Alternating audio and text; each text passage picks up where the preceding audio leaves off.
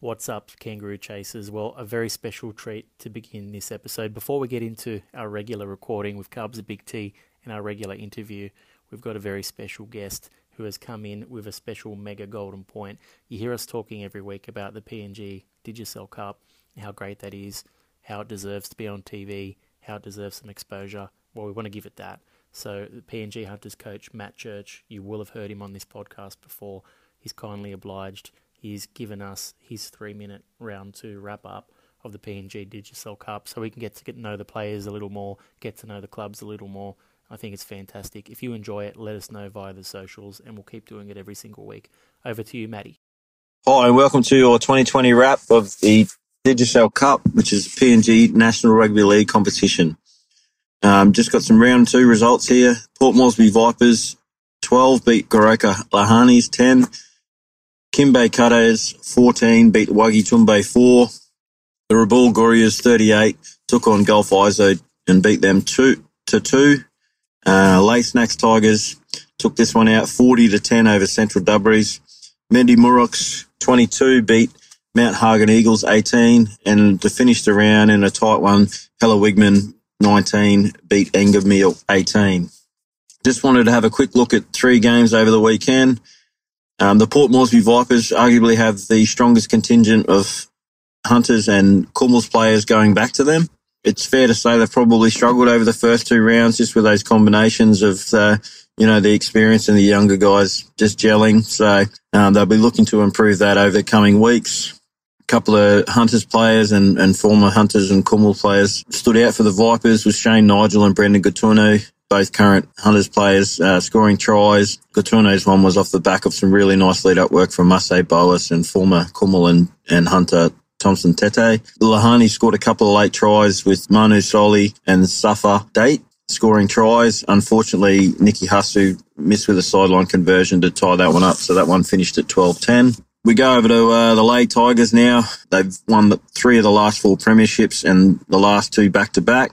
So they always have a strong contingent, and they flex their muscle over the first 2 rounds, beating the Dubberies 40-10. Junior Rop, Joe Joshua, both Hunters players, they had really strong games and scored doubles, as well as Anderson Benford. He got a double as well for the Tigers. The Dubberies scored 2 tries in the second half, one through Michael Yanis and one through Jerry Ware. And that one finished at 40-10 with Joe Josh probably having a cracker of a game. 2 tries and a nice try assist as well. We head over to the Gurias game. Again, much like the Tigers, they field a very strong squad.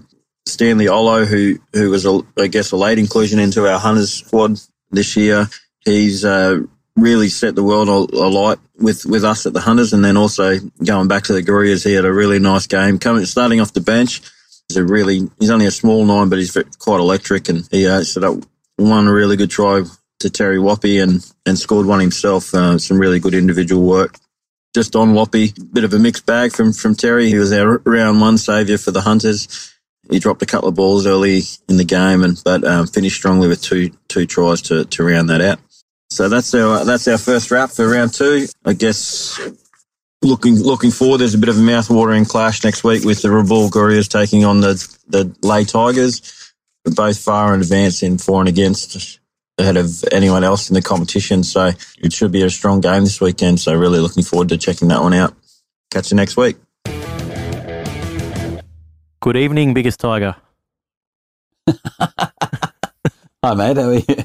What a funny way to start. How are you? Mate, I'm really well. Thanks for the sandwich last week. It was delicious. It was pretty good. And I've already found a new place for us for the second one. Good. Keep them coming. Coming. It's not as close to your workplace, so I might have to buy them and bring them to you. Mate, that's okay. I'm sure I can meet you wherever the sandwiches are. I will follow. Yeah, we had such a lovely rugby league chat. Anyone who's sitting around has sort of been thoroughly engrossed in all of the hot takes that we were doing about merge clubs and whatnot. They probably were sitting around us going, geez, this guy should have a podcast. Someone actually mentioned that to me after. No, I'm just kidding. But it was a good chat. It was good. And it was good to catch up in person because ever since COVID-19, we haven't been recording episodes together. Yeah. So, to be in front of the big man once again, it was good. And we had a good chat, good sandwich. So, but anyway, mate, it's been an awesome weekend of rugby league. My Dragons finally had a great game. They played really well. Tigers, they played all right, but I don't know. I tipped the Tigers, but they came close, I guess. But how are you feeling about that one? I thought South played pretty well, and we were lucky to get any points. That's about it. Such a diplomat. Yeah, I think they were. I mean, all of our points came in junk time, but they. I think South looked good. I really hope that they build and get stronger. I don't think that performance will beat many of the top 4 teams, but it'll. They work like that all year. They'll get into the top 8. Yeah, good times. But let me do this early because last week Mercho complained because it took way too long for me to get the intro out. But what's up, podcast? I'm Michael Carboni. You're listening to episode 76 of the Chasing Kangaroos podcast.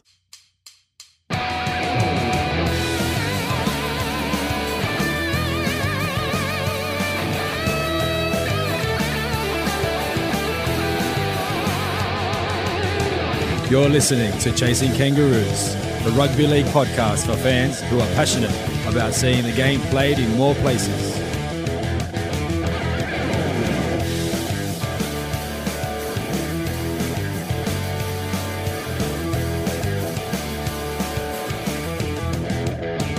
All right, Mercho, we got that one out of the way, mate. So, Well Big done. T, awesome one once again tonight. A little bit closer to home once again. So, obviously, we usually talk international rugby league, as our listeners know, development from all the way around the world. But sometimes we talk about expansion and development in Australia as well. And this one is one that was a good conversation. I enjoyed having it a few weeks ago with Nicholas Livermore, who's the CEO of the Brisbane Bombers. Really exciting chat. And I'm also excited because there's been a dearth of information come out around this expansion club. Peter V'landys? No, I don't think anyone ever says his first name. No one said he's just V'landys now, just God. Yeah, V'landys. Yeah. It just sounded weird coming out of my mouth. V'landys is pretty much said there's going to be a second Brisbane team. So everyone's talking about that. There's been some excellent podcasts recently around the Brisbane Bombers, and we were also very lucky to we'll have a Carboni on our team that wheels and deals in the high circles of rugby league, and so I was able to get the big bomber on. I don't know about that, but I will say this, right? We the idea that Big T and I had, guys, was to try and get someone from each of the bids together and have all the interviews in one massive like Brisbane expansion interview. I even reached out to the guys from the Perth Pirates just to get an outside of Brisbane perspective because, some of our listeners, and myself included, I don't mind the idea of expanding to Perth or New Zealand too or something like that as well, but Brisbane's obviously the hot topic. It's been pinned on the map for having a second team by Mr. V'landys himself. So what he says usually happens. But we did reach out to all of the bids, and only the Bombers responded. So rather than having 4 bids tonight, we're just talking to the Bombers. And some people have reached out via Instagram, Facebook, and Twitter very quickly and said, "Oh, you should get everyone else on." We tried, and I guess the reason why the Bombers are at the forefront of this expansion talk, why they are a front row centre when it comes to, they're pretty much the media darlings out of the 4 bids, because they make themselves available. And this is an example of that. So good conversation. The biggest question for me was, what about the name, like Bombers? Because there's been a lot of controversy about that, especially recently in the media. Wherever you stand on it, give this a listen, because I think the Bombers bid is quite strong. And I did ask the question, would you guys change the nickname, if came down to it? So yeah, wait to hear that one. But yeah, really awesome. Hey, thank God, because I'm super keen. I get to be a fan because I am a big fan. I listened to NRL Boom Rookies. They did a great job of going through all 4 proposals, and they pretty much said Bombers is the strongest, bestest one moving forward, except the name. The name is terrible. And they also got a lot of energy and love behind a Western Corridor vibe, which is about kind of country rugby league. It had probably the least amount of actual planning and stuff behind it, but in terms of an idea and something moving forward, that's the bid. These are the best. It's that whole Arthur Beetson concept. It's the indigenous sort of vibe as well. I think that's good too. And I will say as well, the invitation's still out. So while we didn't get great. responses from the other bids, if they do want to come and chat to us after hearing this or hearing about this, then we want to hear your side of the story too, because all we're doing really, we're not arguing what's better one way or the other. We're just going to put all the questions out there, get all the answers that we can, and you guys at home, the listeners, can decide for yourself which Brisbane bid do you prefer, or do you still prefer for it to for the next team to come from, say, WA, New Zealand, Papua New Guinea, Adelaide, Fiji, wherever you want. So really good chat though, mate. So I can't wait to get to it. Our friend, best name in rugby league, which you can't remember, from Steel Sports, Sports, Albi Tellerico. Albi Tellerico, thank you. That's why you're here, buddy. It's just so that you can help me with my names. He also has the front office, and they did a great episode about the Bombers recently, and then moved on, I think, to Perth versus Wellington. And so there's so much great chat about expansion / grow rugby league. And it's so exciting to see. And it'll just mean also more merch in the coffers of Mascot Browns, mascotbrowns.com.au. Good little segue there, mascotbrowns.com, mascotbrowns.com.au. Big man, tell the listeners how they get 10% off.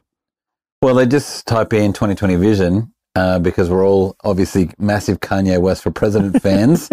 And so if you type that in there, you get 10% off Sonny Bill Williams or anybody you want. I just roll around in my Sonny Bill Williams t-shirt often because I'm a smart cookie. I reckon all the money that Mascot Browns are making from you purchasing all this stuff with a 10% discount, it's been worth it for them. So fantastic stuff. Guys, let's get to some golden points before we get to the interview. Yeah. So the big one for me this week comes from Golden Point Europe. So it's been confirmed that the Men's European Championship A, which was due to be played in October, November this year, will be cancelled.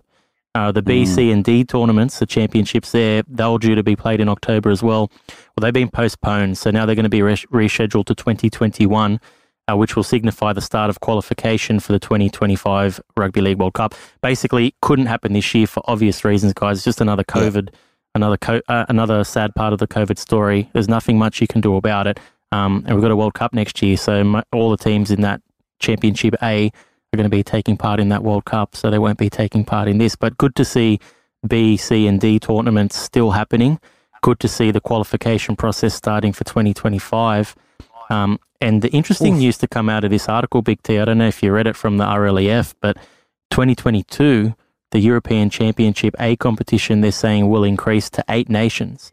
So they're projecting inclusion of England to the top, which is fantastic to see. We've been calling on this show to see England play the likes of France, Wales, etc. a little bit more. So this is going to be hopefully that chance. And also the top side from Championship B, so the team that wins Championship B in 2021 will be promoted to that Championship A. So it'll be eight teams total. Absolutely fantastic. What do you reckon? Well, it's such a European vibe. It's not much of an Australian vibe, but that kind of promotion and relegation is something that really speaks to Europe, and so it's great that that's happening. It's great to see. But it also just feels like everyone's a bit more in it all together and hoping everything works together instead of just being like there are top teams and we hope the bottom teams work. Once you link everyone in with progression and relegation, it means that they're assuming that Group B is going to be around for a long time. You know what I mean? Because if you're going to drop someone down to it, you can't just let them disappear. So it's a real sign that this is growing and this is all built together and that Europe is kind of locking in a lot better in terms of playing and making sure games happen and things like that. So it's super, super exciting. It is great. Have you got something else to say about it? Could I do one of my excellent shifts to my golden point? I will say one more thing. I'm not convinced yet, and I haven't heard anything, and it's still a little bit, it's far out for now, but I'm not convinced England will take part in that simply because Kangaroo Tour, which was meant to be this year as well, apparently being postponed, and they're talking 2022 as well. So if there's a Kangaroo Tour, will England play in this European Championship A? Don't know. We'll find out soon, I suppose. But it'll be interesting. At least, look, both great. Don't know what you'd prefer. Ask me again in a year's time. But yeah, either way, good to see the expansion of the European Championship in 2022. What about you? What's your golden point, big man? Well, I'm loving the whole France-England thing's getting stronger, and France getting stronger is only going to be bolstered by the news that the Pacific Therese French Rugby League announced that partnership. Did you hear that? That they officially made that Pacific Therese thing part of their family. How good is their that? Umbrella. Yeah, how good is that? So the French Rugby League 13 certifying Pacific Therese as an official affiliate. So basically it means that we're going to see partnership between the two once Pacific Therese does make it into the Queensland Cup. I'm so confident that they will be there in 2024. Oh, yeah. It means we're going to see, look, for it's great for both parties because a lot of the New Caledonian-born players technically could represent France. And if they're good enough, they will. It's definitely a pipeline there. But also it's a good opportunity for young French players who are not quite ready, for League One, Championship, Super League, but maybe a little too good for French Elite 1 and Elite 2. They can try their way through Queensland Cup and maybe it's a pathway into the NRL for some young French talent as well. All it's going to do is strengthen the French Rugby League national side, and it's fantastic, fantastic news. And it just, again, talks about connections and making everyone feel like it's a lot more real or a lot more supported once we see if you play well here, it means a national spot here or it means national recognition there. Just recognising that things exist. Something as simple as this, just going, yes, you're part of our umbrella, really galvanises and motivates people in funny parts of the world, and it just strengthens the rugby league community and improves people's lives. It's such fantastic news. I'm really around it. And if you add to that, Big T, last week we mentioned Ottawa Aces with their new coach, whose name I pronounced terribly. Oh, Thank you to all the listeners who DM'd me this week to let me know how poorly I pronounced the guy's name. But French coach, they're looking at French players as well. There's talk that they're going to bring a French halfback across to the Ottawa Aces as well. Nothing confirmed yet, but you'd think a couple of French guys coming through that pathway as well towards Super League, some French players coming through this pathway towards the NRL. It's bloody amazing. And add to that, Toulouse trying to make it into Super League, and who knows, maybe some more French teams making their way up into like League One and Championship levels. I think we're going to finally get this French Revolution that we've been waiting decades for. Yeah, and our friend Andrew Ferguson, Andrew RLP, was crying out for in his episode about the World Cup. Now, my final golden point, I know you've probably got some cheeky ones. I haven't seen anything from Serbia, but I'm sure you got something up your sleeve. Nothing from Serbia this week, sorry. The other one, you were just talking then about NRL linking to France, like French players coming in the NRL, and also Toulouse trying to get into Super League, and you're transitioning me beautifully. Good segues, into I know, we're killing it. It's almost like we planned it. Super Leagues. We haven't, no. You can hear me fumbling over the segue. There's no way we planned this.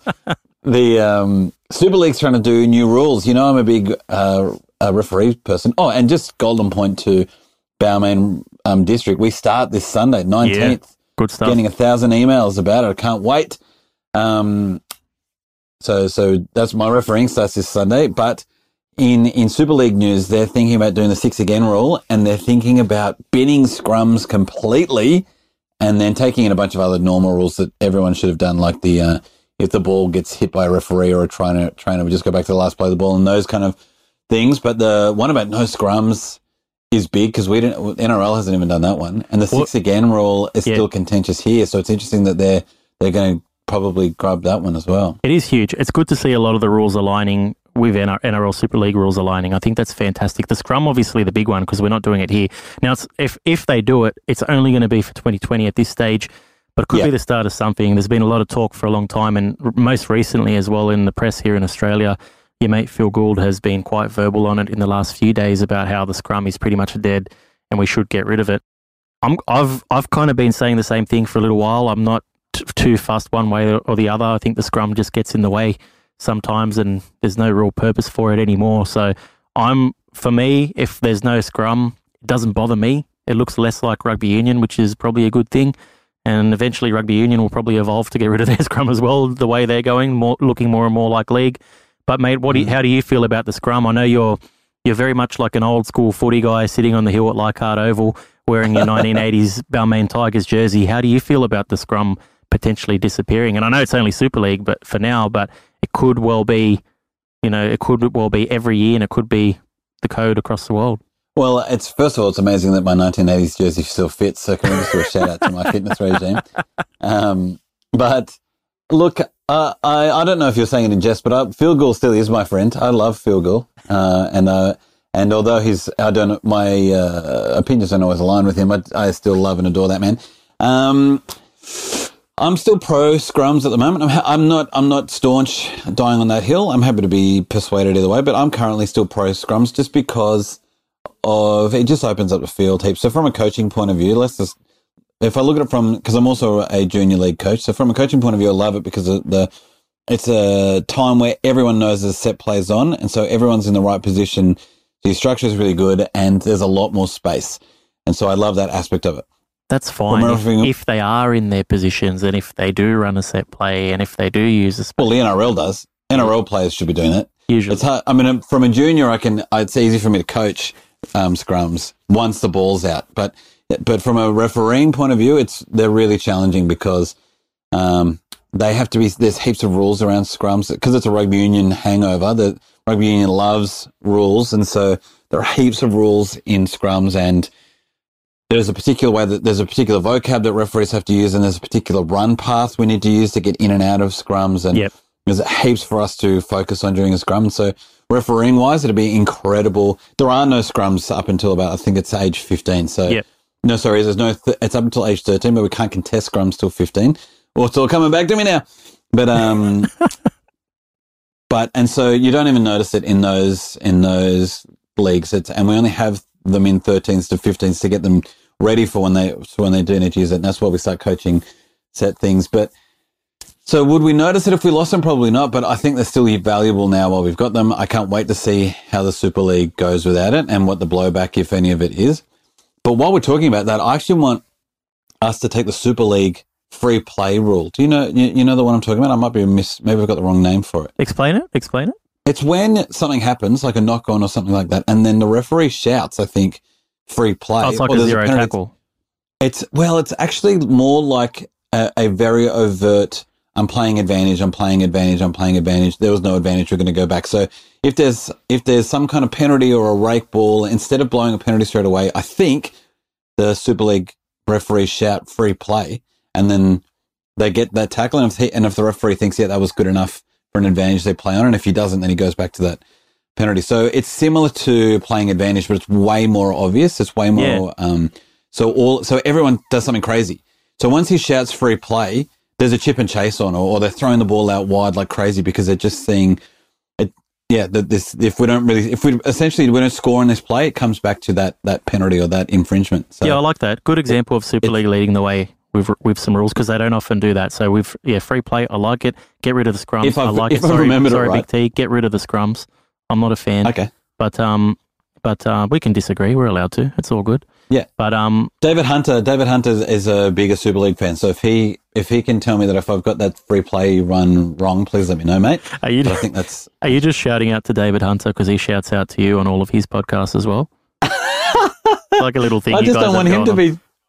No, I just don't want him to be jealous. He's part of the Big T. That's exactly what he said. Anyway, I love it. I know. I listen to his podcast. I love him. It's going to be really interesting to see. So no scrums. It'll be great to see how it works, and I'm happy if I'm happy to be proven wrong. But I'm really looking. Hopefully they go through with it for the rest of the year, and I'm looking forward to see how it goes. I also like a little term you just coined there, rugby union hangover. For I like that. I've never heard that before. That was cool. Golden Point, Nicaragua. Here we go.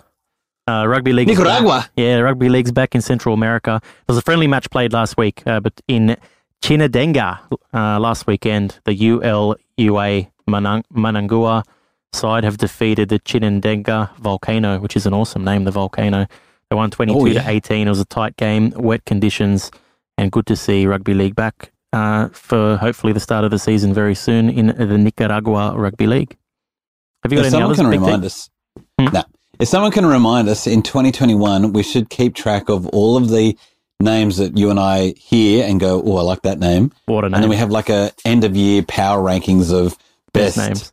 Rugby League names that we found over a season. So I'll hopefully remember to do that in 2021. I like that name is like my version of he's the nicest guy in Rugby League. You know that? You know how you love everyone that you speak to, you know? Yeah, what's your version? I love that name. I love that term. Yeah. And also mispronouncing French words. Last golden point, big man, for me, before we get to this Brisbane Bombers interview with Nicholas Livermore. London Nines. So the 2020 London Nines, which was due to be played this weekend, and it was cancelled for obvious reasons earlier this year. But the organisers of the event will be streaming 7 hours worth of content from the event last year. So it's going to be Sunday, 19th of July. This is all going to be free, obviously, on their Facebook page. Hasn't been seen before unless you were on Sportsflick last year watching this.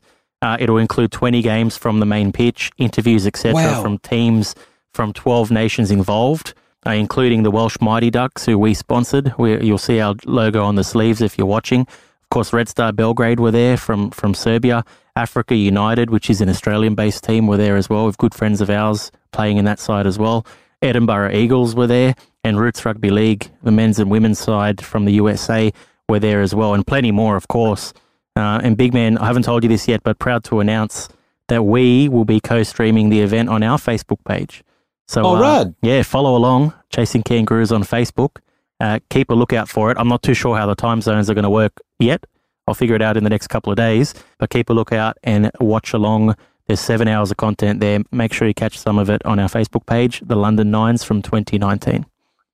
Yeah, and if you do, let us know through the socials as well. Give us a little shout out that you're doing it, so we can thank you and we'll give you talk a shout about out. it. Yeah, we'll give you a shout out next week.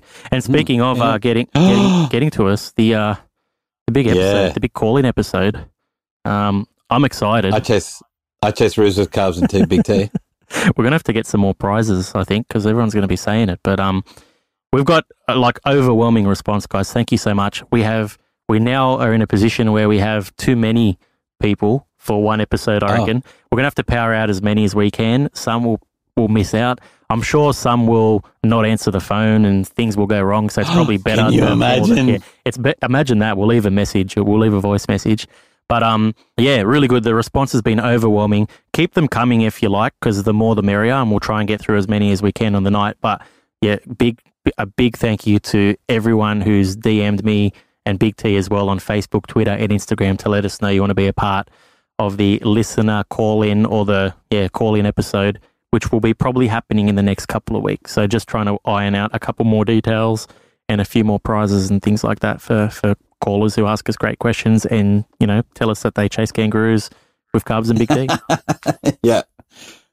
And also, just do it in life, fam. I think you'll find that you'll be smiling more if you just answer the work phone instead of with, hi, I'm Andrew from Telstra. You just go, hi, I chase Carbs and Big T. I chase Roos with Carbs and Big T.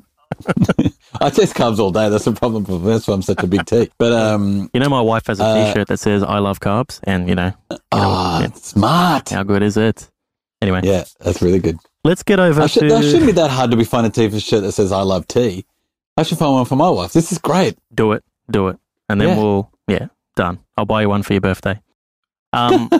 Guys, that's enough from Big T and I. We'll be back with some golden points next week, obviously. But for now, over to my interview with Nicholas Livermore from the Brisbane Bombers. Great chat. Big T, I'll see you next week. And fuck yeah, Nawadi.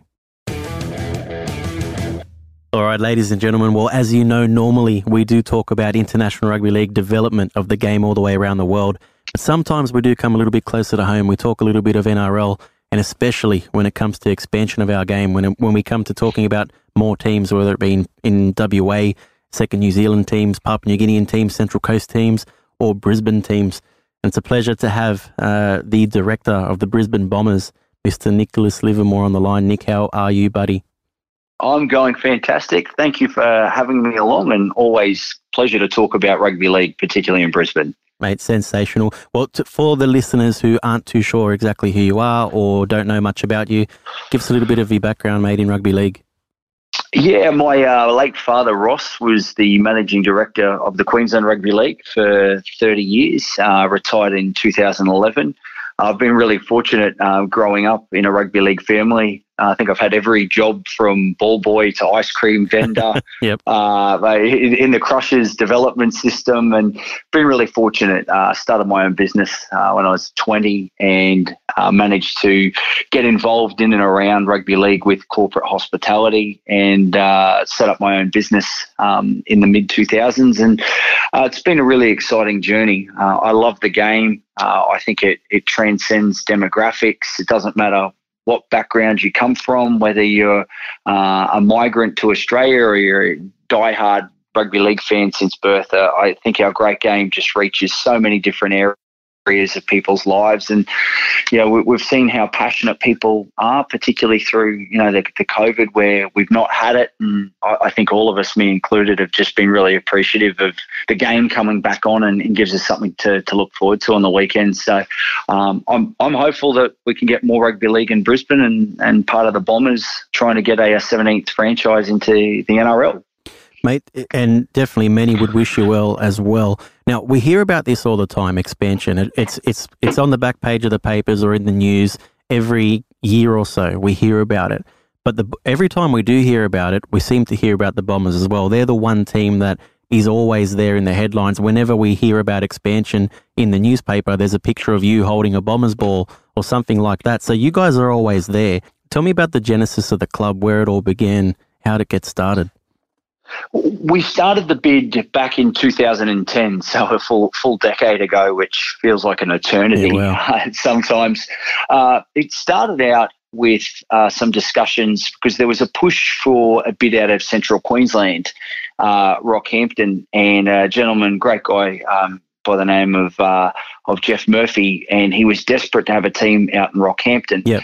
And all the feedback from the NRL was that was never going to happen. So we sat down and did an analysis of placing the team in Brisbane and maybe playing some pre-season matches out into the regions and reaching areas like Rockhampton or Toowoomba or Mackay and Cairns, and those areas that don't traditionally get much rugby league content, certainly not at the NRL level.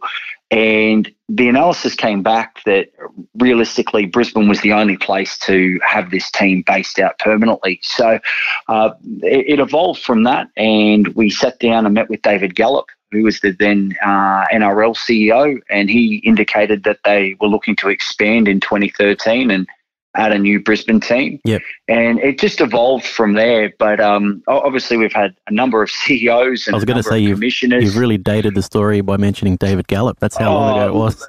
It's a little bit of Groundhog Day, and look, for your followers that do understand, when the commission came in, we had John Grant, yep. Shane Matisky, then we had Dave Smith, then we had Shane Richardson do the whole of game strategy, and more recently Todd Greenberg and Peter Beattie, and now we've got Peter V'landys, who I believe is the right person to take rugby league into the 2020s and beyond.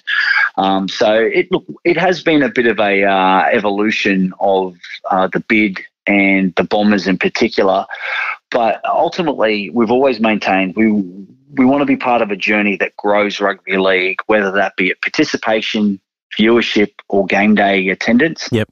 And that's really driven the catalyst behind our modelling to say, how do we get more people involved? How do we get more people watching? How do we get more people playing? And that's the backbone of what the Brisbane Bombers are about. And ultimately, if you're a rugby league fan, you just want to see our great game become even better. 100%. 100%. We can all agree on that. And was there ever a moment during that bid where you thought, we're in? And alternatively as well, did you ever feel like giving up? I mean, it's been a long ride. I did step out for a year in 2017 when Todd Greenberg just said, look, we're not going to do anything for the next couple of years. Yep. And, as most people do, we've all got careers, and I'd put mine on hold, put my own business on hold for a long period of time. So I did take 12 months out of it, which was good for my mindset as well, particularly when Todd had straight up and down said, no, we're not going to expand in the short term. But to answer the first part of the question, did we ever think we were in? We had a meeting in 2015 with the NRL in April of that year, and the commission indicated that they were putting their whole of game footprint for the next 5 years forward. Yep. After the grand final of 2015. And we went back just before the grand final and had a 4-hour planning session with the commission. And Scott Sattler, who is our GM of rugby league and does our football program for us, Scott was also part of the Titans bid. Yep. In 2005 when they got the nod. And we walked out of that NRL meeting, and Scott said to me, Nick, I'm more confident of the Bombers getting in after that meeting than I ever was at any point of the Titans getting in. Yep. And we walked away, and of course you never put the cart before the horse. It's not yours till it's yours. But that was a real boost in terms of the NRL indicating we're going to expand, we're going to put Brisbane in, get ready because we're going to get for a tender over the next couple of weeks. What inevitably delayed that, though, was when the finances were done and they renegotiated the TV deal for 2018.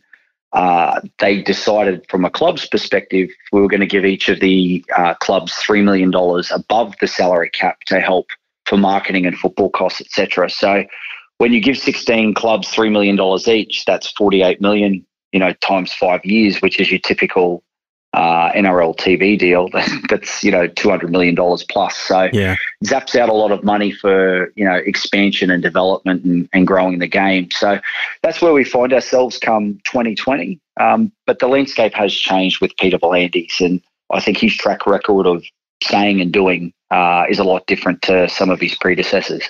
100%. What Peter says happens typically. I think he's a bit of a clairvoyant, but he's one thing he has said, and some of our listeners will disagree with this, but he said that Brisbane is definitely the way to go. And a lot of our listeners will talk about Western Australia, the Pirates over there, or we'll talk about a second New Zealand team, two very popular options. But Peter V'landys thinks Brisbane is the better option, and I want to know in your mind why you think Brisbane 2 is a better option than WA or New Zealand 2, for example. I think when it comes to people's opinions, I'm always really careful to dismiss another region or a city, because people are really passionate about their areas. So when you talk about Perth, and I know John Saxon really well from the West Australia Rugby League, you wouldn't meet a nicer guy or a more passionate guy for his region. And I'm always really careful about discrediting, why we should be over someone else, because I think they're in it for the same reasons I am and our team is. They want to see more rugby league in their area, whether it's, a New Zealand franchise or Central Queensland or Central Coast. Billy Moore, who's been part of our bids, obviously been part of the North Sydney franchise for a very long time. Yeah. So I'm always mindful of saying why Brisbane's better, but I'll always talk about it from what Brisbane offers. And when you have a look at the population, the participation, the available resources, Brisbane is the logical choice. When you have a look at the Australian landscape, whether that's in business or sport, we're very duopolistic in that there's always two main competitors. So breaking it down, if you have a look at, say, the business landscape, Coles and Woolworths dominate the grocery industry. We've had Qantas and Virgin, Pizza Hut and Domino's. In Australian business, there's always a landscape for two major players in any market. And when you have the Broncos dominating the market, in every category of sponsorship or corporate partner that they've got, we're leaving one out. And those partners are looking elsewhere, whether it's in AFL, and the Brisbane Lions are doing incredibly well at the moment, whether it's Big Bash cricket or we're talking non-sporting spend. So rugby league's got a self-imposed limit on who we can reach in terms of partners and in terms of number of games, etc. And that's to no fault of the Broncos. They can't play twice a weekend. But by introducing a second team, now we're doubling the capacity for us to reach young boys and girls, men and women, to participate in the game, whether it's at touch or full contact. We're doubling the opportunities to reach commercial partners in a very captive market where there's 4 million people in the southeast corner, and it's one of the largest growing regions in the country. And to Peter V'landys' point, you need to go where rusted-on fans are to really grow the game. And that's not to dismiss, the work of what's happened in Perth, where we've seen the Nines and State of Origin, or the passion for the game in some of the regions, whether it be, it might be Fiji or, in Wellington or Christchurch for that matter. And even on the Central Coast, where the Bears have been pushing for a very long time. So it's there's a number of arguments as to why Brisbane is the logical choice, but as I said, it's not to the detriment of any of those other regions. And as I said, the people that are driving those bids are just as passionate and and have been going just as long as we have. So, it's, I think, a testament to the game that so many people want to get involved and put a team in at the highest level. I agree with that. And I won't argue on the commercial viability of a second team in Brisbane. The TV figures may be great as well for Channel 9. I think those things are wonderful. But my big question is around the fans. So, we keep hearing that, there's a number of fans in Brisbane that hate the Broncos and won't support them.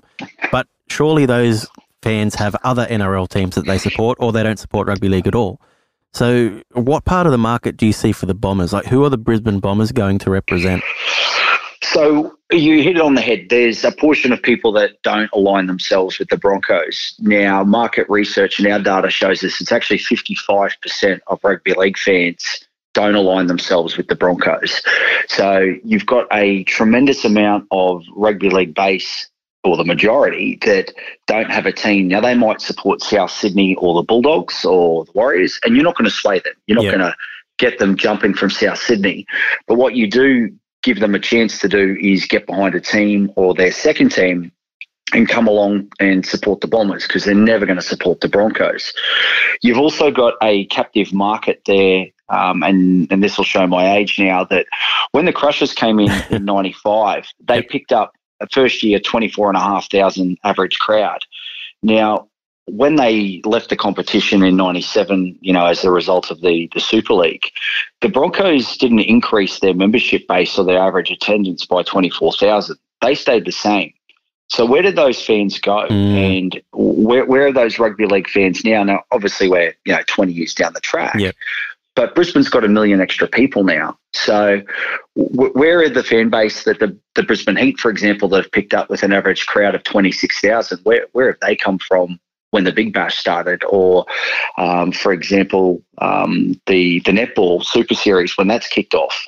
There's fans there that are stagnant and ready to embrace. And our research also shows us there's 10,000 transient fans that will just go to whatever's popular at the moment as well. And when there's no rugby league on, when the Broncos are away, they may come to our games as well. So there's a whole market across 2 or 3 different facets that rugby league can pick up. And what a lot of people south of the border don't realise is during season, we can go a month sometimes without having a game at Suncorp Stadium. Yep. And apart from Magic Round, we've had one daylight game in the last 24 months in Brisbane. So how are we reaching young fans? How are we getting mum and dad to take their 8-year-old son and 7-year-old daughter along to a game when at 7:50 on a Thursday or a Friday night, that's just far too late to go? And again, it's through no fault of the Broncos, but how are we going to reach those young people when we're not having Saturday and Sunday afternoon football, top flight rugby league, where they can go and watch their heroes? So there's a whole market there that's available, and it's certainly not about bagging the Broncos or trying to pull their database and membership base away. It's about growing the pie and getting more people to support the game.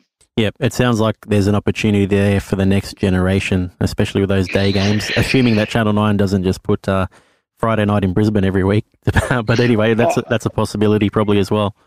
Yeah, that'd be a detriment to the game, and that's something I've spoken to Peter V'landys about, nauseum, about having alternate weekends. Have the Broncos on a Friday night at home, we'd play away on a Sunday afternoon in Sydney, and then maybe we'd play at home on a Sunday the following weekend. The main thing is you want daylight games, and while TV is such an important part, a big directive of what we've put forward to the Commission over the years is we want to be an entertainment brand, and we want to be more than just 80 minutes on the field. And that's why we've gone with the Bombers brand, purely for an entertainment factor, to try and draw fans in and be more than just 80 minutes, because you have to compete for people's minds and hearts and dollars. And it's just so easy these days to stay at home and watch it on your 4K high def TV at home, rather than actually jump a bus or a train and go to a game with the family. So it's to your point, certainly you can't have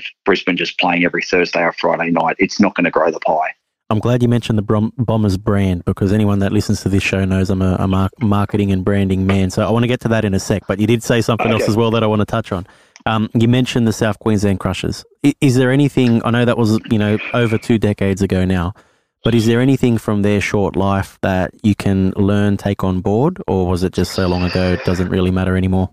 No, absolutely. Look, part of moving forward is learning from the mistakes. And one of the first things we did when we put the bid together, we came up with about 20 pages of notes of what we've learned from the past, whether it be the Gold Coast Giants or Seagulls or Gladiators, or even more recently with the Titans, some of the follies they've come up, and the Crushers. Look, I think it's no secret that the Broncos' success has come from winning. They came out on their very first game and played Manly, who were the premiers the year before, and beat them by 38 points. You have to win. And a lot of that goes to your recruitment and your coaching and your elite development pathways. So that needs to be, number one, incredibly strong in having those pathways for players to come through and win. A lot of that is about your engagement. So going back, and I've got to be mindful here, I don't want to discredit anyone, but the Crushers went out and signed Mario Fenech, Mark Hone, Garrick Morgan, St. John Ellis.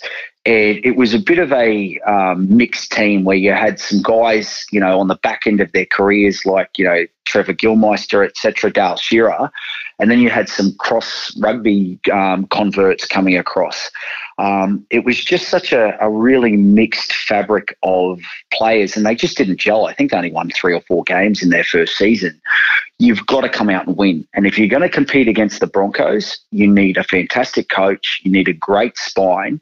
And talking about lessons, if you have a look at what the Titans did for all their mistakes in the more recent years, they had a sensational team. They signed Preston Campbell, Luke Bailey, Scott Prince, straight up as marquee players. And Scott Prince had won the Clive Churchill. Preston Campbell was a grand final winner with Penrith. They had a really great backline and a really strong engine room. And what a lot of people forget, the Titans made the preliminary final in their 4th season in 2010. They were 1 game away from the grand final. So signing players that will give you immediate success and having a really good structure and development program coming through, that is a big lesson from the past with the Crushers. Don't sign players on the back end of their career. And you really need to connect with the community. And this is something we've worked incredibly hard on, is creating pathways for young men and women to come through at all forms of the game, having elite development squads. And this is where Scott Sattler, our GM of Rugby League, is incredibly gifted. He's done it with the Titans. He understands the Intrust Super Cup and Canterbury Cups, the state competitions, better than anyone else. And in terms of identifying talent, we've got a short list of players that if we got the nod tomorrow, we'd know exactly who we're going and where we're targeting, depending on the year of entry, of course. So having all those things in play are big lessons from the past, but you can't go past winning, and that's what we've learned from a lot of the failures in the past, whether it was the Crushers or some of the franchises on the Gold Coast prior to the Titans. You need to win from the outset. Can you shed any light on who some of those marquee players might be, or a coach or something like that, or someone you'd like? I mean, we've been quite open to say someone of like Cameron Munster would be perfect. We'd spoken about Harry Grant a few weeks before he made his Tigers debut. I see him as a future State of Origin player. Mate, look, there's a number of players that you'd love. It'd be great to get a couple of iconic Queenslanders just for the local market to get behind. We've been very public to say, if Craig Bellamy was available and off contract at the year that we got in, he would be your number one candidate. But, Wayne Bennett, for example, is coming off contract at the end of next year at South. If the Bombers were to enter into 2022, you could go a lot worse than a couple of those names. So it will come into the year of entry, and Peter V'landys has indicated 2022 is most likely, but 23 could be on the cards with the new TV rights deal. So it would depend on what players are available, but certainly you need a mixture of experience with players that know how to drive a side around a park, and some younger players to come through as well. And I think with what's happening at the Broncos, where they've got a lot of great young players, but just lacking a bit of experience at the moment. Exactly. You need that mix, and unfortunately, when you get a few injuries, squads don't have a lot of depth in the current situation. So, look, it's difficult to crystal ball it, not knowing exactly the year, but certainly some of those players would be your marquee, and even someone like a Moses Mbai for me, who presents incredibly well, speaks to the media. Is very gifted. From all reports, is just a real gentleman. You could do a lot with your culture, and particularly around young people, where you've got someone of his caliber and demeanour in your squad. So, again, depending on what year that we enter the comp, would determine exactly what your squad is. But there's certainly enough talent, and the argument that there's not enough in the NRL is just a complete fallacy. And guys like Harry Grant prove that. You give them an opportunity, or Brandon Smith at the Storm or Pappenhausen, you give these young men a chance, they will step up and take it. I like a lot of those names, and even someone like Moses Mbai. We don't think about him too much these days, but he would really do for a new club what Preston Campbell did for the Titans that you mentioned. Like, they're the same style of player, good clubman, good personality, so all that sort of thing. And I do like that you mentioned Wayne Bennett as a potential coach, just in case, you needed an extra ingredient for that Broncos rivalry. Then, there's no better way to do that. Tell me, so brand-wise, did you ever consider, or was there ever a consideration to call this thing the Brisbane Crushers or something along those lines? Never in a million years would you go down that path. It's been done and dusted. The brand, for some reason, just strikes. It polarizes people, which I actually don't mind, and that's not the reason we went down this path, not to be divisive by any measure. But it's intriguing, and it still intrigues me 10 years later that people sit so far onto the extreme. They either absolutely love it and think it's a brilliant brand and there's so much you can do with it, or they absolutely detest it. And, I get Twitter trolled constantly and yelled at regularly, which, look, I don't mind that, because people are passionate, and, I thoroughly enjoy talking about it, because, if you love it or hate it, the fact is you care. I'd rather that than someone be apathetic and be like, that it doesn't worry me one way or the other. The reason we went down with the brand, and we ran a competition up here with one of our radio stations now, Hit 105 and Triple M, and we had 10,000 entries. It was called Name the Team, because we came out as the Brisbane NRL bid, which didn't mean anything, and you're going up against the Brisbane Broncos, one of the strongest brands in Australian sport. So because we were aiming for 2013 at the time, and this was 2011, we needed some substance and something for people to get behind, because we didn't want to have the Brisbane NRL bid be the Brisbane Broncos. Yep. So we did a 10,000 entry build-out team, and there was a short list, and there's some pretty wacky names. There was the River City Kookaburras and the Eastern Stingrays, and that the Crushers came back up, and the Bombers was part of that mix, and it was the Bombers in the end that got shortlisted. And when we sat down and we spoke with NRL design experts, our consultant had designed the logos for the Titans and the State of Origin logos and the Raiders and the Panthers, and we wanted to try and reach an audience that would transcend. And the exact same thing happened to the Broncos when they came into the market. When people said, well, it's an American horse. Yep. We don't have Broncos in Australia. You should be the Brumbies. And no one really visualises American horses when they talk about the Broncos. They think about Darren Lockyer and the maroon jersey and Kevin Walters and Alfie Langer. And because the Bombers don't have a history, people just look at the name and it doesn't mean anything to anyone. But once we do get into full swing and you get to see the aviation concepts and the Top Guns and the mascots that are built in, and the aviation feel with the passport and boarding passes, it really transcends a lot of demographics and can reach young people. And again, I come back to the entertainment factor. There's a lot that you can do with planes and pilots and the aviation flair that you just can't do with, something like a Knight or a Dragon or a Titan or a Raider that's actually quite violent when you get to it. And I've always said it's not about planes, with bombs loaded onto them. It's about, Top Gun pilots and, the glamour of the 1940s and 50s aviation. And that's what we're trying to bring into the 2020s. And it's not just a team for the next 5 or 10 years. It's what does rugby look like in 2050 or 2070? And the only way we're going to grow is by reaching young people and making it fun and entertaining. And that's ultimately what the Bombers brand does. And there's no other brand that we could possibly come up with over the last 10 years that would rival what the Bombers brand could do. And you certainly can't do it with, the Crushers or any of the other names that have come up over the years. It is interesting. I always say a brand is like a name, like a person's name. So, but I don't know if you have kids, Nick, but if you before your baby is born, you think of all these names and none of them work.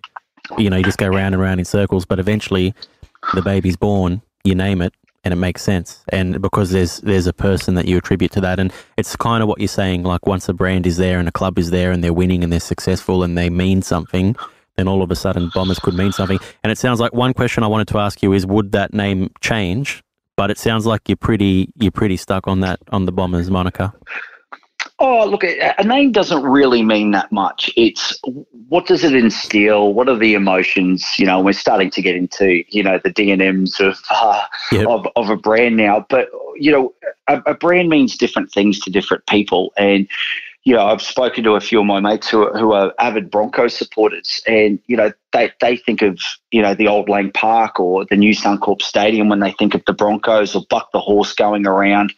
They just don't think of an American Bronco running wild through, Montana in the US, which is exactly what the Bronco means.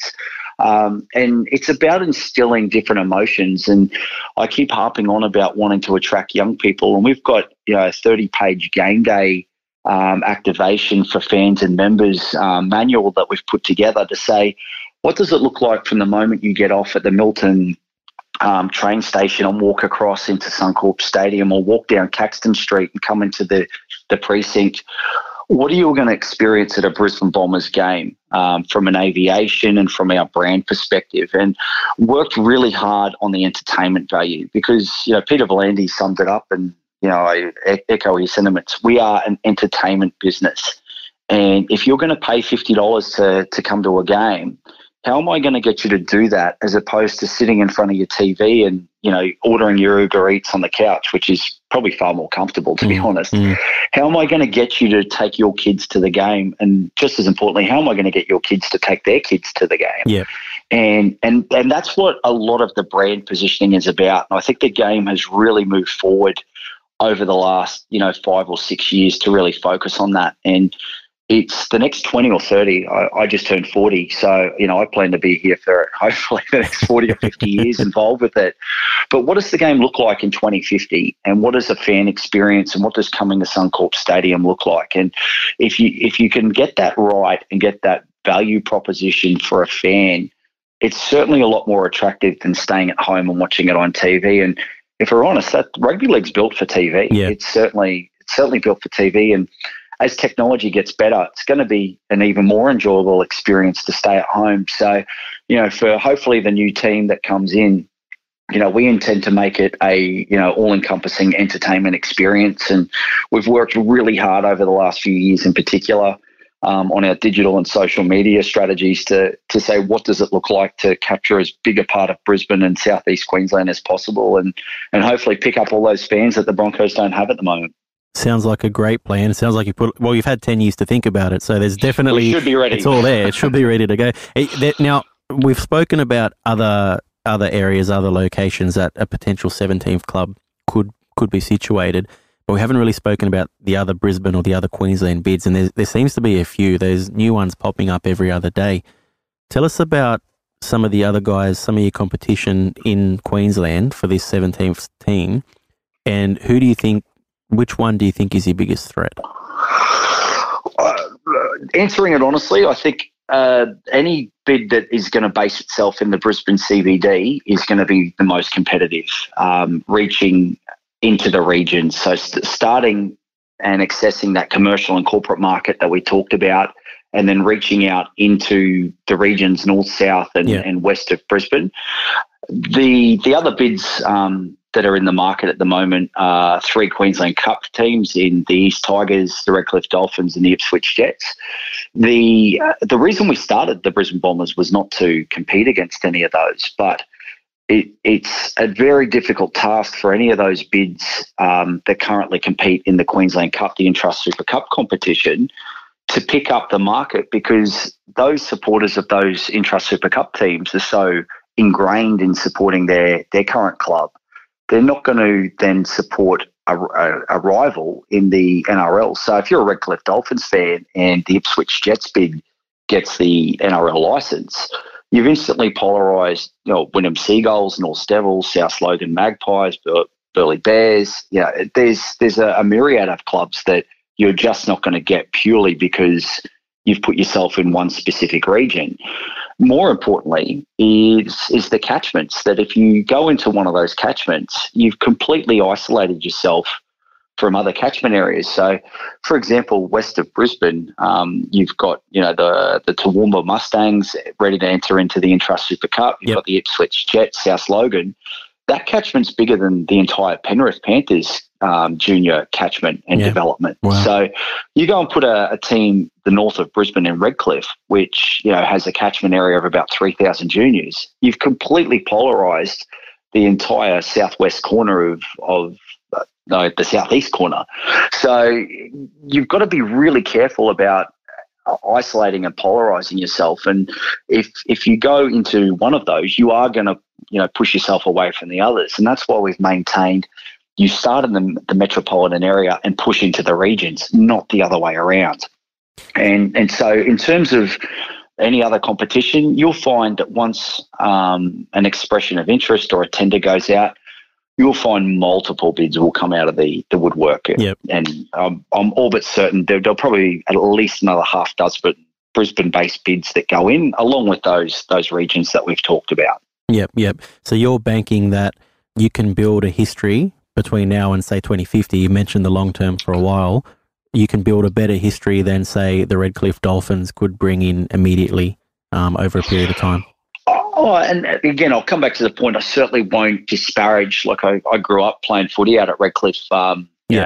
Dick Tosser-Turner, the godfather of Origin, was a Redcliffe man through and through. And I love going out to Dolphin Oval and used to sit on the hill. They've got a great stadium there now. But look, the Dolphins, have a rich history. They came in 1967, so they're as rich as I guess some of the Sydney-based NRL clubs. Yep. You can't replicate that. But also, they're, to put it in context, they're 2.5 times the distance Manly is from the Sydney Football Stadium for New South. So that's how far out of Brisbane they are. It's an hour and a bit train ride into Suncorp Stadium. So if you do get a Thursday night game, it's going to be extremely difficult to get fans in from the peninsula into Suncorp and then back out to Redcliffe again. So it makes it a really difficult proposition to utilise Suncorp Stadium on a weekly basis. But look, in terms of developing history, and the Broncos are a testament to this, you don't necessarily need a rich history to get immediate traction. You can develop that through the way you perform, what your culture represents, your pathways, how you develop and treat your fans at a grassroots level, how well ingrained you are into the community. History is important, but it's more about your direction and what you stand for and the culture and the principles. And anyone that's part of society would understand that, if you can create a level of integrity and sustainability for your business and your sport, you're always going to be more successful than any historical traction that you might already have. Great answer. Let's say hypothetically, Peter V'landys, the NRL, they approve an 18-team competition for 2023, for example. You're guaranteed spot 17, so the Bombers are in. I love your enthusiasm. Who should be the number 18? All right, well, let's entertain it because, look, I actually think they'll end up back at 16 teams by the end of the decade. And there's some discussion that they'd like to see as little as 14, which is for mines far greater than mine to decide that. But look, in terms of 18, if you were going to go down that path, I mean, you mentioned, I think a second New Zealand franchise or Perth. Look, I think it's really difficult because if you say you look at Perth, for example, they have a reasonably decent local competition there. But when you say take the Nines at the start of this year, for example, the preseason tournament, I think they got 10,000 on day one and 14,000 on day two. Those numbers aren't great for a preseason tournament. Obviously, they had some success with the State of Origin, but you'd have to almost take over some games regularly on a basis before you made that call to go to Perth. If I was running the game, I'd probably like to see 6 or 8 games taken over there consistently for 3 or 4 years and see what those numbers look like. At the moment, I think there's 3 NRL games going there. Yep. It's very similar to what the NFL has done in London. That their goal is to have a London-based NFL side by 2026, I believe. So they're getting more and more games played there on a casual basis. And I think if we replicated that type of mindset for Perth or Wellington, for example, before you go to 18, that would give you a level of confidence as to what the market's going to do. And we've seen that here in Brisbane where, we've had double headers, we've had Magic Round. That just demonstrates the appetite for the game. So, look, I don't believe they'll go to 18. In fact, I think we'll end up back at 16 by the end of the decade, as I said. But, yeah, I'll let that for a mind bigger than mine to decide if they do go to 18 where that would be. Very interesting. And when do you expect a decision on an extra club in Brisbane, for example? Well, if we are going for 2022, the team would assemble 1 October next year. So we're running out of runway very quickly. But the good part, and this is what I've reassured the Commission, if they gave us 12 to 15 months from that date, we would be more than ready to enter in. So, we'd need to know by August to September of this year for 2022.